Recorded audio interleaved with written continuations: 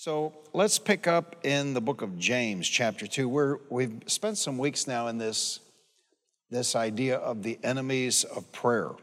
We've been talking about one of the enemies of prayer is ignorance or not knowing what believing is. I remember being a student in Bible school and trying to work myself up into a frenzy of believing. It's a misunderstanding. The word believe is a verb. It's an action word, and it means to act upon the word, to take action upon the word of God. Believing is acting on the word, and faith is the result. See, when we hear the word, faith comes, and we take action on the word. It brings us victory. We get stronger. We don't get weaker. On the other side, if we hear the word and we refuse to take action on the word, our heart hardens. And people spend a whole lifetime developing a hard heart. And sadly, what happens is the Lord doesn't speak to them because there's no point in speaking to them. That's right. Because they're not taking action on what He's led them to do. And my personal thinking on that is a lot of this is just prejudices. How people were raised, who their moms and dads were, maybe the church they went to, and people develop prejudices. I thank God that when my mom needed a healing, she found Bethesda Missionary Temple in Detroit, Michigan. Now it's called Bethesda Christian Church. And everything I have today, I'm not trying to diminish Sue's part, but everything I have today is because of that church that she took me to. And it built a strength into me. But if you go somewhere where they're not teaching healing, for example, or they're not teaching prosperity, or they're not teaching victory, you just get weaker. And I don't know about you, but in these times, 2023, I don't need to get weaker. I need a word that makes me stronger. Amen? Amen. So we were asking the question the last couple of Wednesdays, what is faith? James 2, what good is it, my brothers, if a man claims to have faith but has no deeds? Can such faith save him?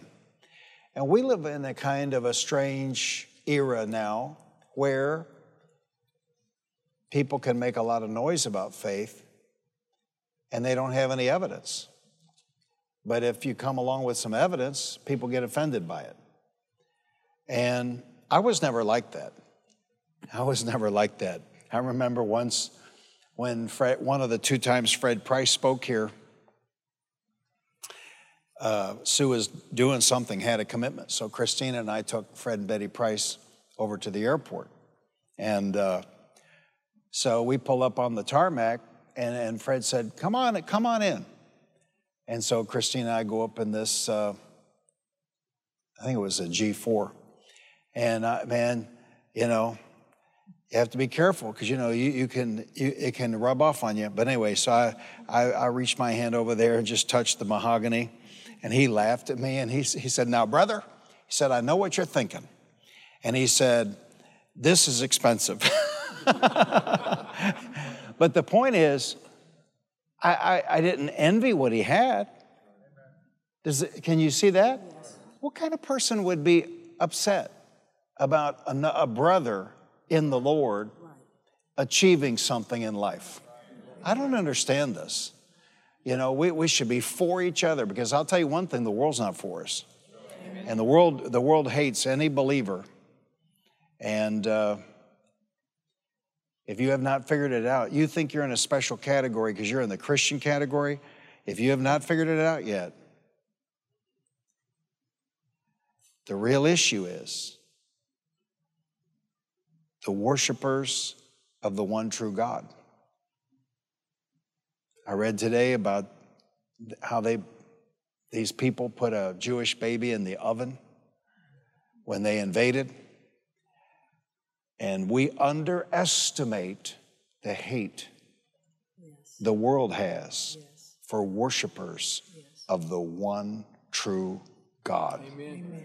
So those folks, they They may not see it just like we see it, but they're worshiping the God of Abraham. And that's the God we're looking to. Can you see that? Yes. So don't underestimate evil.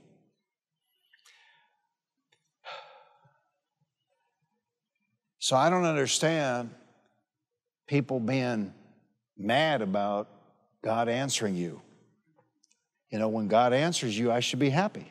Amen. And if God blesses you with a great job, what kind of person would be upset about you getting a great job?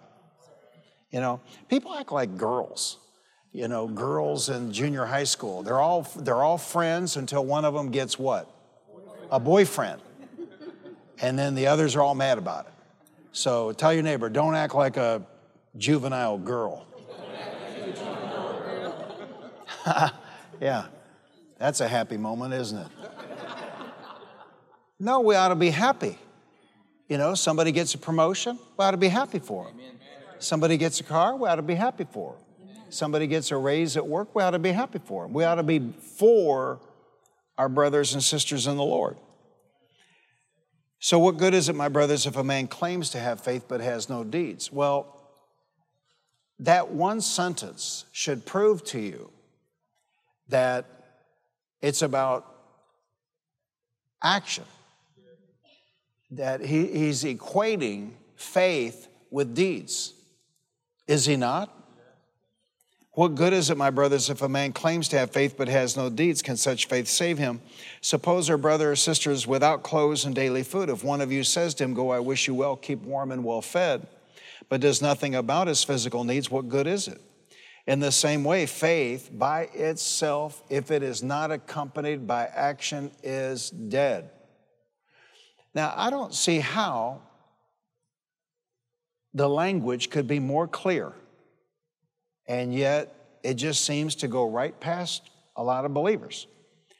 Faith, say it out loud, faith by itself, if it is not accompanied by action, is dead. And this thing on clothes and being well fed, I misunderstood, I think. My initial conclusion was I told my family I was taught wrong, but I repent of that, and I think I misunderstood. And I won't say where I learned what I misunderstood. But I was back here behind the stage years ago, and I was reading the fasting chapter in Isaiah, and I said to Sue and Austin, I said, I was taught wrong. I think I misunderstood, because the person I'm thinking of wouldn't have been wrong. And so that was on a Wednesday. That Friday, 2 days later, we started sending weekly money to ministries that emphasize helping the poor. Now, see, that's not my assignment. And so somebody might say, well, why don't we do that? Well, that's not my assignment, and I'm not into that. And somebody could tell me their story, and I get snookered, because I'm not dealing with that all the time. Better to send that money to an organization, and that's their assignment, and they're dealing with it, because the last thing we want to do is help somebody with their rent and find out later it went to drugs. Sure. So rather than, because we can't do everything. So rather than us try and get into that, we just send money to these ministries that help the poor.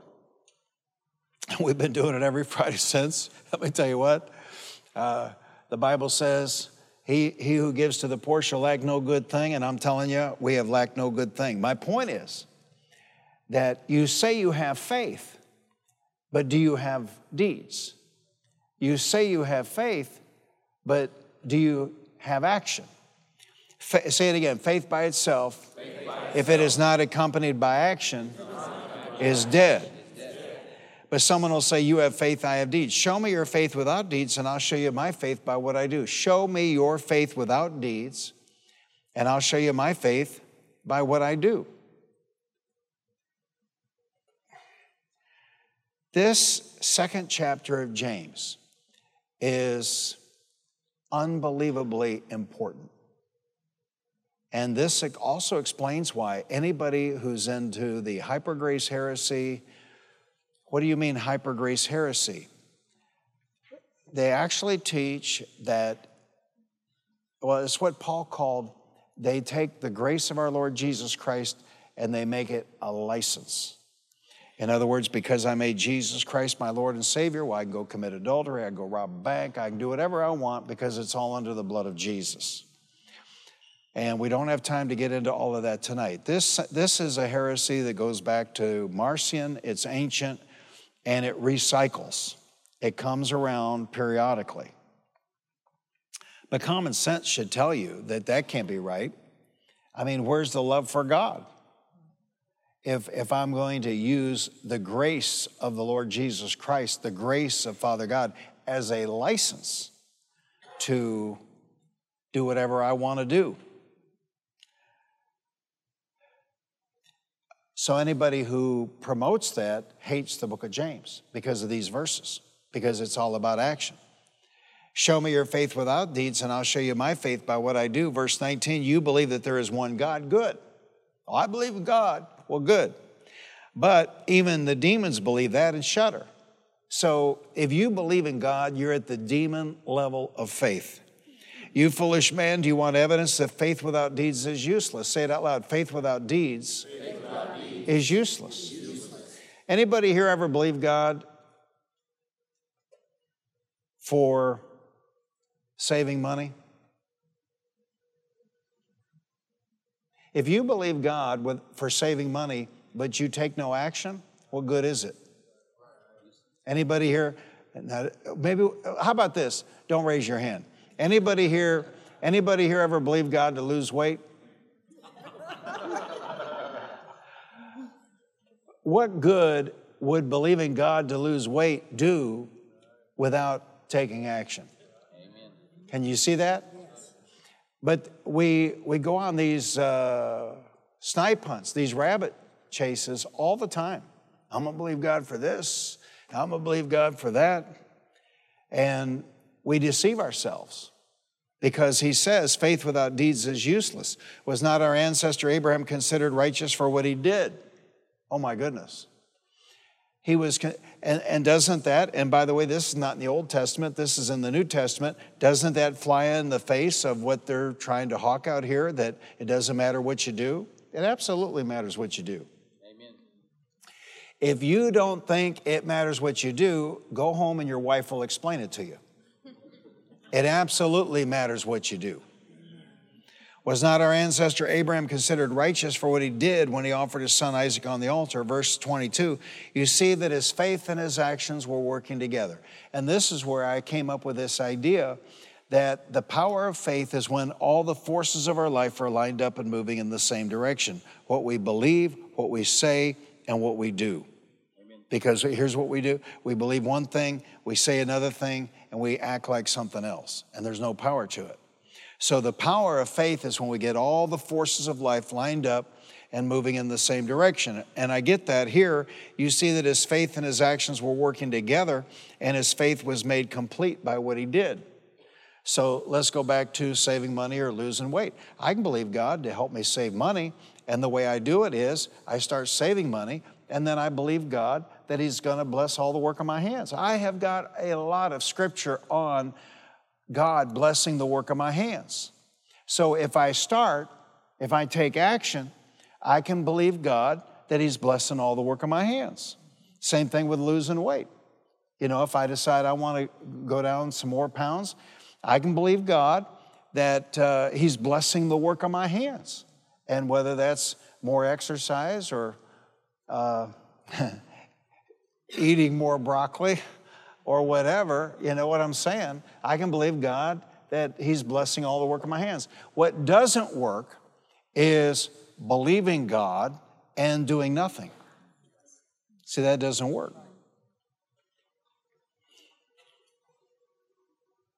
You see that his faith and his actions were working together, and his faith was made complete by what he did. Say it out loud. His faith was made complete by what he did. His faith was made complete. Say it out loud. His faith and his actions were working together.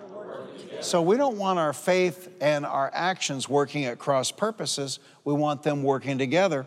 And the scripture was fulfilled that says Abraham believed God, and it was credited to him as righteousness, and he was called God's friend.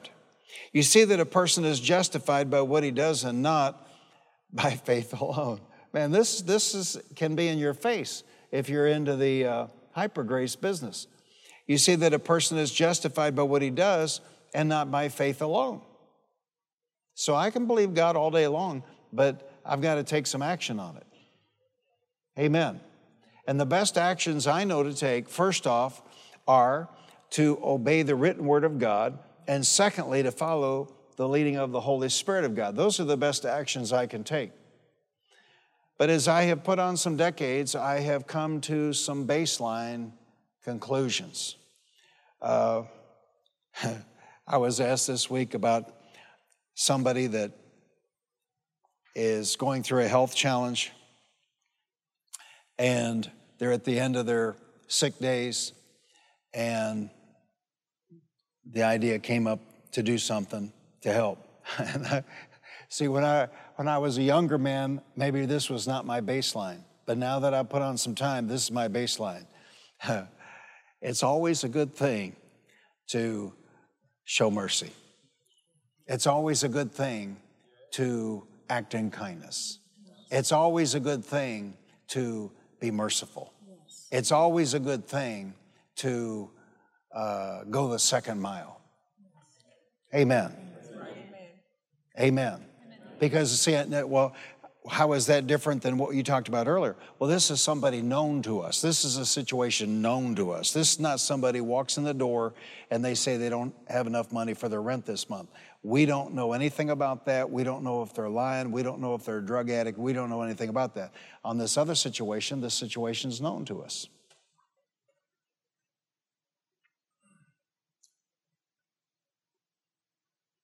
God's people need to learn how to walk in kindness and mercy and grace and love.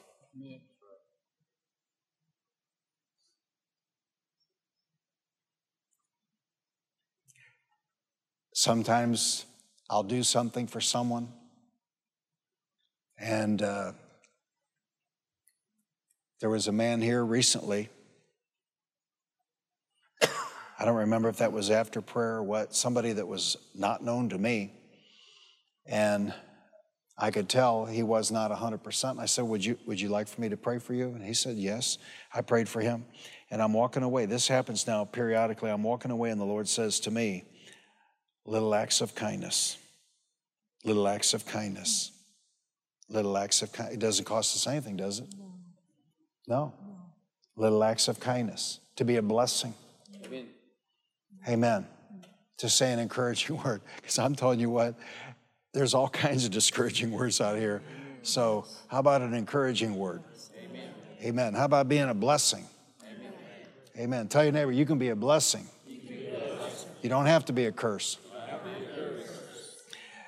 You see that a person is justified by what he does and not by faith alone. In the same way was not even Rahab. Let me tell you what, some of these folks that make a big deal about their faith are some of the unkindest people I've come across in my 50-year pilgrimage preaching the gospel. Faith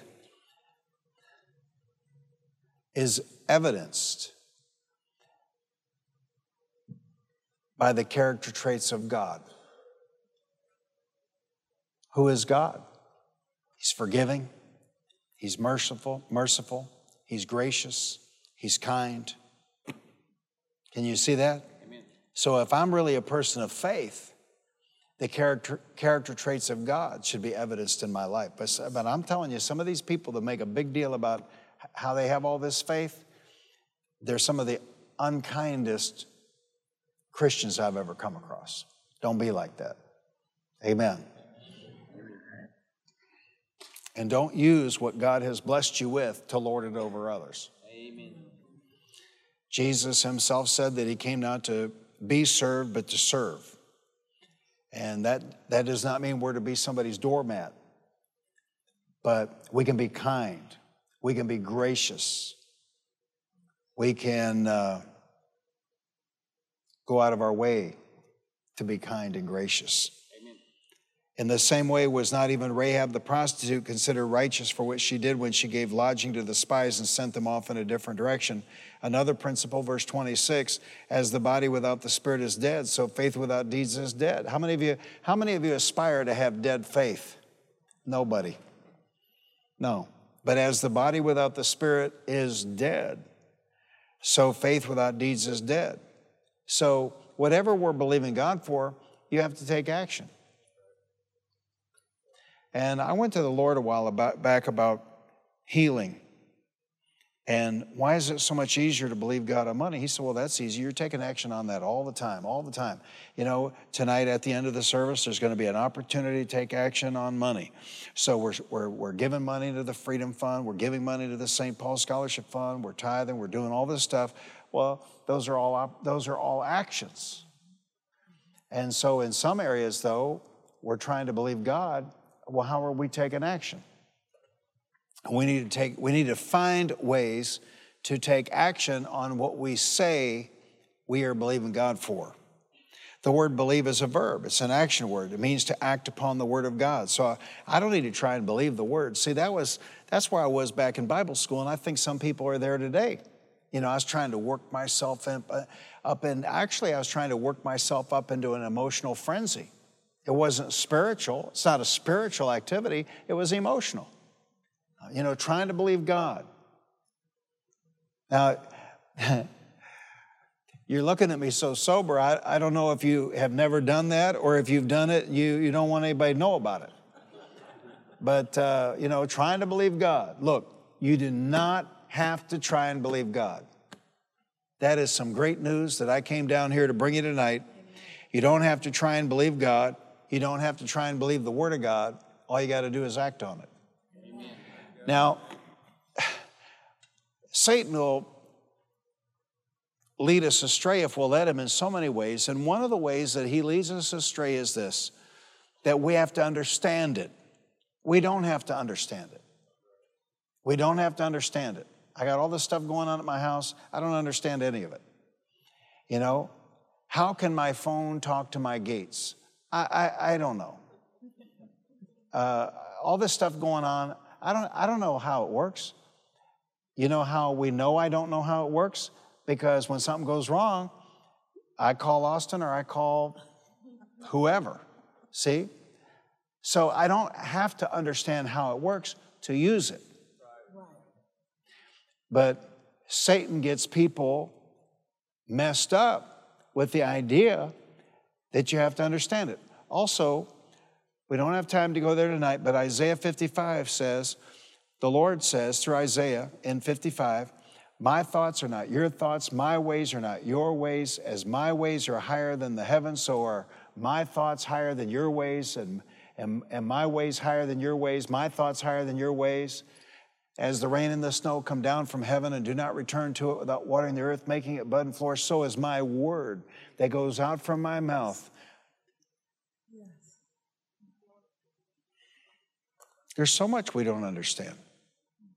I was probably in my 50s before I understood why rainwater makes everything greener than city water. I came across some good old boy Texan that told me that when the water comes down out of the clouds, it picks up nitrogen in the air along the way. Well, I knew what nitrogen does, so then instantly I knew, well, that's why rainwater makes everything greener than city water. So, but my point is, you don't understand a whole lot, but that doesn't mean you can't use it, you can't implement it. Amen. Right? But Satan will lie to you. In fact, you can sit here, let's say, for example, during a week of increase, and Satan's right there, and he's saying to you the whole time, that don't make no sense, that don't make no sense, that don't make no sense. I don't understand that. Well, of course he doesn't understand it. He was in heaven and got thrown out. I don't have to understand it.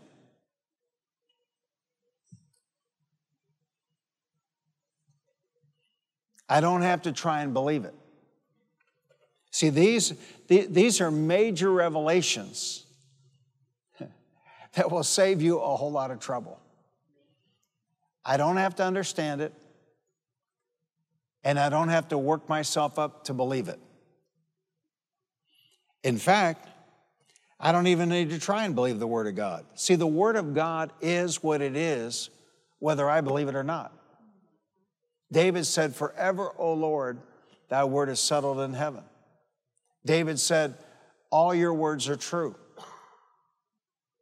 Psalm 89:34, God said, "I will not violate my covenant or alter what my lips have uttered." And these basic, simple concepts is what our country and our culture have let go of, and hence the chaos tonight in every part of America. The Word of God is the Word of God. Amen. It cannot be changed. It cannot be abrogated. You can't negotiate with it. It's the Word of God. So I don't try and believe it because it's true. I mean, how many of you try and believe in gravity? Do you try and believe in gravity? No. Do you try and believe the sun's coming up tomorrow in the east? No. Do you try and believe that the earth is round? No.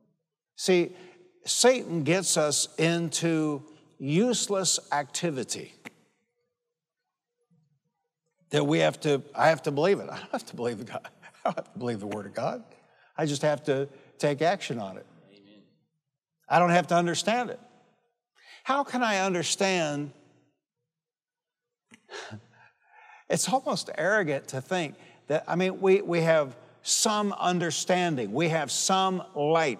But like the Apostle Paul wrote 2/3 of the New Testament, and the Apostle Paul said, "We look through the glass dimly or darkly." I've always pictured looking through the bottom of a Coca-Cola bottle. The Apostle Paul, who wrote 2/3 of the New Testament, said, "We see through a glass darkly." So how are we supposed to believe? How are we supposed to understand what God has said? We can see some of it, but we're not going to apprehend or comprehend all of it. But Satan uses that against God's people, because when they hear the Word of God, faith cometh by hearing, and hearing by the Word of God. They hear the Word of God, Satan's sitting right there on their shoulder. It's not Satan himself, it's some demon spirit. And he's saying, "That don't make no sense. That don't make no sense. That's not the way you were taught. That's not what your wife says." And it stops people in their tracks. So we don't have to believe that the Word of God is true. We just need to act like it. Amen. That's it. We don't have to try and believe it. We just need to accept it as fact. And there it is. See, and I know people would say, "Pastor, that's old school, that's old-timey," whatever description you want to use, but it's true.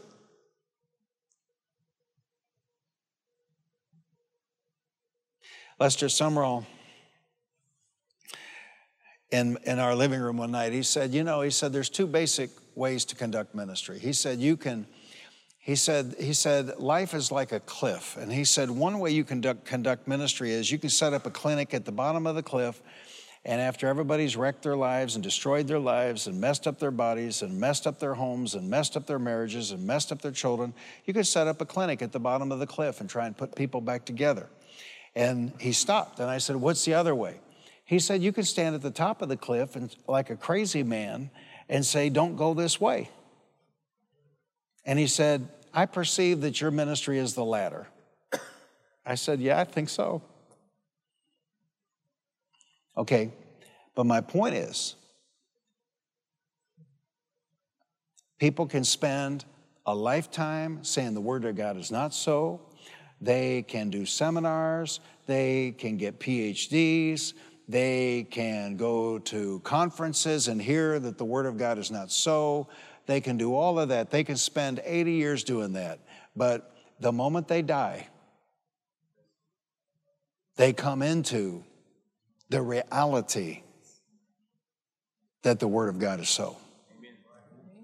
And there's no attorneys, there's no bail, there's no escape, there's no alternative, there's no protests going on.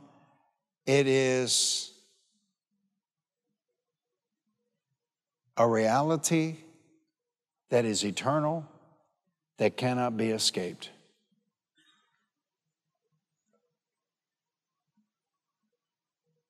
The Word of God is true. In fact, let's say it this way, the Word of God is fact. Now, the Word of God does not discuss everything. The Word of God is basically, you start in Genesis, it is a history of God's plan of redemption. So, for example, it might mention a king of Syria here or a king of Egypt there, but that's not its purpose. Its purpose is not to be a history book. Its purpose is not to be a science book. Its purpose is not to be a physics book. And so if you go to the Bible looking for that stuff, you're going to be disappointed. It is a account of God's redemptive dealings with man. That's what it is. But everything there is true. Everything in it is truly stated. It's probably better to say everything in it is truly stated, because the Bible records lies. These false prophets in the Old Testament, for example, the Bible records what they said, even though what they said was a lie. So it's not that everything in there is true, it's that it is truly stated. Does that make sense? Yes. It's accurate. Yes. So when I go to the Word of God, I don't want any of us to allow ourselves to be conned by the devil that I have to understand it all. I don't have to understand it all. Or that I have to understand how it works. I sat here at one of our men's events this year, and one of the biggest givers in the church sat there and told me that when he came to us back in the 80s, his net worth was minus. It was in the negatives. He not only had nothing, he had less than nothing because of the way the banks had foreclosed on everything he had. And he walked into I-30 and he walked the aisle and he got saved, and he heard me talk about tithing. He heard me talk about giving. And he thought, well, I don't have anything anyway. And it's easy to tithe when you don't have anything. And so he just started giving, and then God began blessing, and he came to the conclusion, this is stuff's works. And so he took action, and now you fast forward all these years later, 30 years later, well, he's a big giver here. But he said this. He said, there's no way I could explain how it works. He said, what has happened is inexplicable. But he said, it's not me, so it has to be God. Can you see that? But you'd be hard-pressed to try and explain how all this happened. But it's God. So don't let the devil lie to you that you have to understand it, or you have to have perfect understanding of it. We're seeking knowledge. But even Kenneth Hagin, the one that went to be with the Lord in 2003, there's a message in one of the cars, and I just heard him say this, we know so little. And I think that's true. We know so little because God is a great big God. The expanse of knowledge about him would be inexhaustible. So we can learn what we can learn, and we're constantly studying and reading the Word of God. But I don't have to understand everything about it to take action. Those scriptures like, do not merely listen to the word and so deceive yourselves, do what it says. It doesn't say fully understand God. It doesn't say fully comprehend God. When you fully comprehend God, then all this cool stuff will happen. That's not what it says. It says, do not merely listen to the word and so deceive yourselves, do what it says. So it's a lie. And Satan gets people paralyzed because he gets them convinced that they have to understand it all. Or he gets them convinced that they can't understand it all. Or he gets them convinced that it won't work until they understand it all. So we don't even try and believe it. We just accept it as fact. Then we take action on it because it's true. God said it, and what God says is. That's it. Think how far our society has gone off the rails denying what God has said.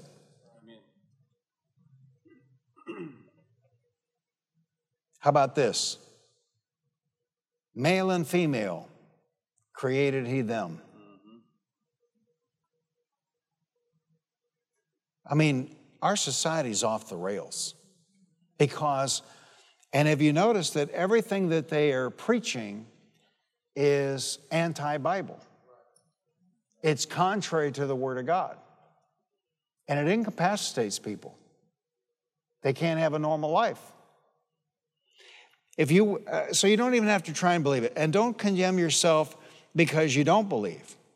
Oh, I've had people, in the prayer line, Pastor, because of that one account in the Gospels, Jesus said, "Do you believe?" And they said, "Help my unbelief." And I've had people approach it that way in a prayer line. You don't need to try and believe it. You just need to take action on it. But learn to act on His word like you'd act on somebody else's word. Really, we ought to be embarrassed about this. If you went to the doctor and you had a problem and the doctor said, well, you got XYZ and you need this prescription, and he gave you a piece of paper, and you would immediately leave there, go to a pharmacy, hand them the piece of paper, or they call it in now, and you'd pick up the prescription, and would you look at it? Would you put it on the shelf? No. What would you do? You would take action. And you would take the prescription. If a banker called you tomorrow and said your checking account is overdrawn, what would you do? Would you wait a week before you did something, or would you instantly take action to move a few dollars from your savings account to your checking account to cover the overdraft? Amen. In my own life, I had a banker say we were good to go on a building project, and then that banker's boss's boss nixed it because they didn't like preachers. But if a banker says that you're pre-approved, you're approved up to whatever, what do you do? What do you do? Do you wait a month before you start looking at houses? No, man. I mean, you don't let any grass grow under your feet. You take action immediately and you begin looking at everything in your price range based on what some sinner said. Am I right? But when it comes to God, when it comes to the Ancient of Days, when it comes to Almighty God, we got to have us a sign. Pastor, prove it to me. How do I know it's true? These are almost dangerous questions. So we need to learn how to take action on what God has said, at least as diligently as we take action on the words of men. Now, I'm going to get into something and we'll have to quit pretty quick, but I want to lay a couple of thoughts in your mind before we finish up. Let me ask you a question. How is Psalm 105:37 possible? You know what another hindrance to faith is and another hindrance to answered prayer is? Not walking in love. And this is what we're going to get into next Wednesday night. How is Psalm 105:37 possible? He brought them forth also with silver and gold, and there was not one feeble person among their tribes. Now, imagine that. We know how many men there were, able-bodied men, because they did a census. So we're talking about between 2 and 3 million people. How could there not be any feeble or sick or sickly people among them? How is that even possible? And how about Deuteronomy 29, verse 5? During the 40 years that I led you through the desert, your clothes did not wear out, nor did the sandals on your feet. How is that possible? How could they walk around 40 years and their sandals not wear out? How could they spend 40 years in that desert and nobody feeble among them? And the answer lies in the Israelites' covenant of healing with God. In that covenant, the Lord said, I am the Lord that healeth thee. So look at Exodus 15:26. He said, if you listen carefully to the voice of the Lord your God, well, that's a problem right there. If I had $1 for every time I heard somebody say, I don't want to hear it, I'd have a lot of dollars. But he says, if you listen carefully to the voice of the Lord your God and do, oh my goodness, we're back to action. And do what is right in his eyes.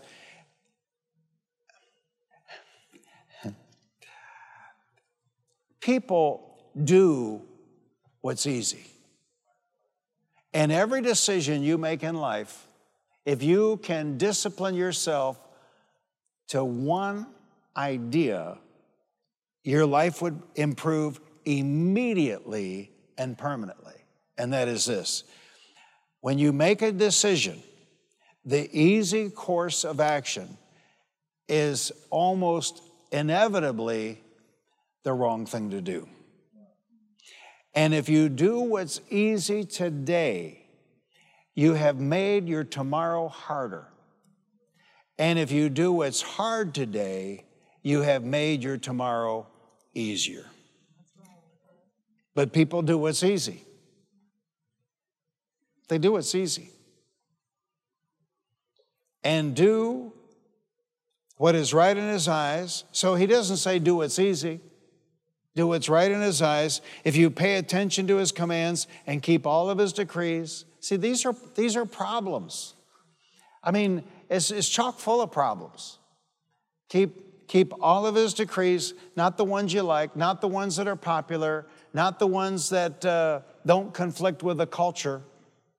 Keep all of his decrees. I will not bring on you any of the diseases I brought on the Egyptians, for I am the Lord who heals you. I am the Lord, Jehovah Rapha, who heals you. Now, I'm gonna give you a little cheat sheet, tell you where I'm headed. You need to hear this next Wednesday, because in the New Testament, we have been given one law. John 13, 34 and 35, a new command I give you, love one another. That's the command. There's the two greatest commands: love the Lord your God with all your heart, with all your strength, with all your might, with all your soul. And the second is like unto it, a new command I give you, love one another. As I have loved you, so you must love one another. By this all men will know that you are my disciples, if you love one another. Stated another way in Luke 6:31, do unto others as you would have them do unto you. We'll get into this next Wednesday, but we could paraphrase Exodus 15:26 this way, and I'm going to quit here and we'll pick up on it next Wednesday. If you listen carefully to the voice of the Lord your God and do what is right in his eyes, if you pay attention to his new commandment, his royal law of love, I will not bring on you any of the diseases I brought on the Egyptians, for I am the Lord who heals you. And I think, my brothers and my sisters in the Lord, if we could simply learn how to walk in love, we could eliminate a lot of trouble out of our lives. Amen. I think we opened doors, and we're not even sure how we did it. You've heard me say, and every time it comes out of my mouth, I wonder about it. But I read it just the other day, the first faith book Kenneth Hagin ever got. Because you understand, when he was dying on his bed of affliction when he was 17 years old and he got healed, he was a Baptist. And he spent the early years of his life preaching in Baptist churches and pastoring a Baptist church. Newsom, what was her first name? The Life of Faith. But that was the first faith book he ever read in his entire life. And in that book, I read it just last week, she says that it is much easier to run the devil, to keep the devil out, than it is to let him set up shop and to try and run him out. And you've heard me say something similar to that often. And every time I say it, I wonder, am I just going by my own experience? Well, there it was confirmed by her experience in the ministry and her personal life. So job number one is don't open doors. Amen. And we know, okay, I shouldn't be going, honky-tonk, and then I don't want to open that door. And, I sure don't want to take fentanyl and heroin. I don't want to open that door. But How about not walking in love? I gave you this illustration 2 months ago. If a man repays evil for good, evil will never leave his house. But I see it happening all the time. And people don't even understand what they're doing. They are opening the door and saying, Satan, come on in and wreck us. So, and I'm coming to this place now that I'm, getting up there. I say to myself, I don't want to think about it. I don't want to talk about it. I don't even want to entertain thoughts about it, because I want to go overboard walking in love, because this is the commandment of the new covenant, that you love one another. And of course, it's a problem because people want to use this and abuse this. So, I try and thread the needle.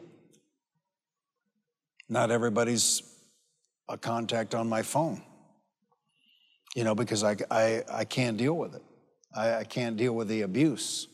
I just can't cope with it. So there's nothing that I have found anywhere in the Bible says I have to fellowship with everybody. Amen. So, but we want to be kind. We want to be gracious. We want to show mercy. Amen. That doesn't cost us much. And when we do that, we're err on the side of the angels. Now, I'm not talking about letting people dump in your ear, tell you all kinds of horrible stuff. There's nowhere in the Bible that I know of that we have to listen to everybody. In fact, Jesus said, be careful how you listen. Amen. So maybe block them and send them some flowers. Find a way to be kind and gracious and merciful, amen, and not listen to them. Amen? Because people have a way of really wrecking you. They can wreck you quick. Amen. Be a blessing. Amen. And don't get used. Amen. It's a threading of the needle, isn't it? Amen. But I know this.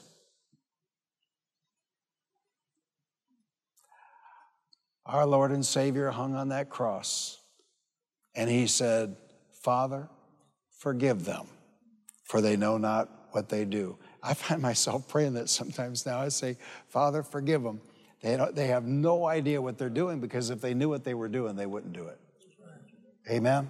Amen. But now I don't get on the phone with them, and I don't Facebook with them, and I don't email them. Amen. I just say, Father, forgive them, for they know not what they're doing. Amen. But that doesn't mean I need to go on a camping trip with them or something. Amen.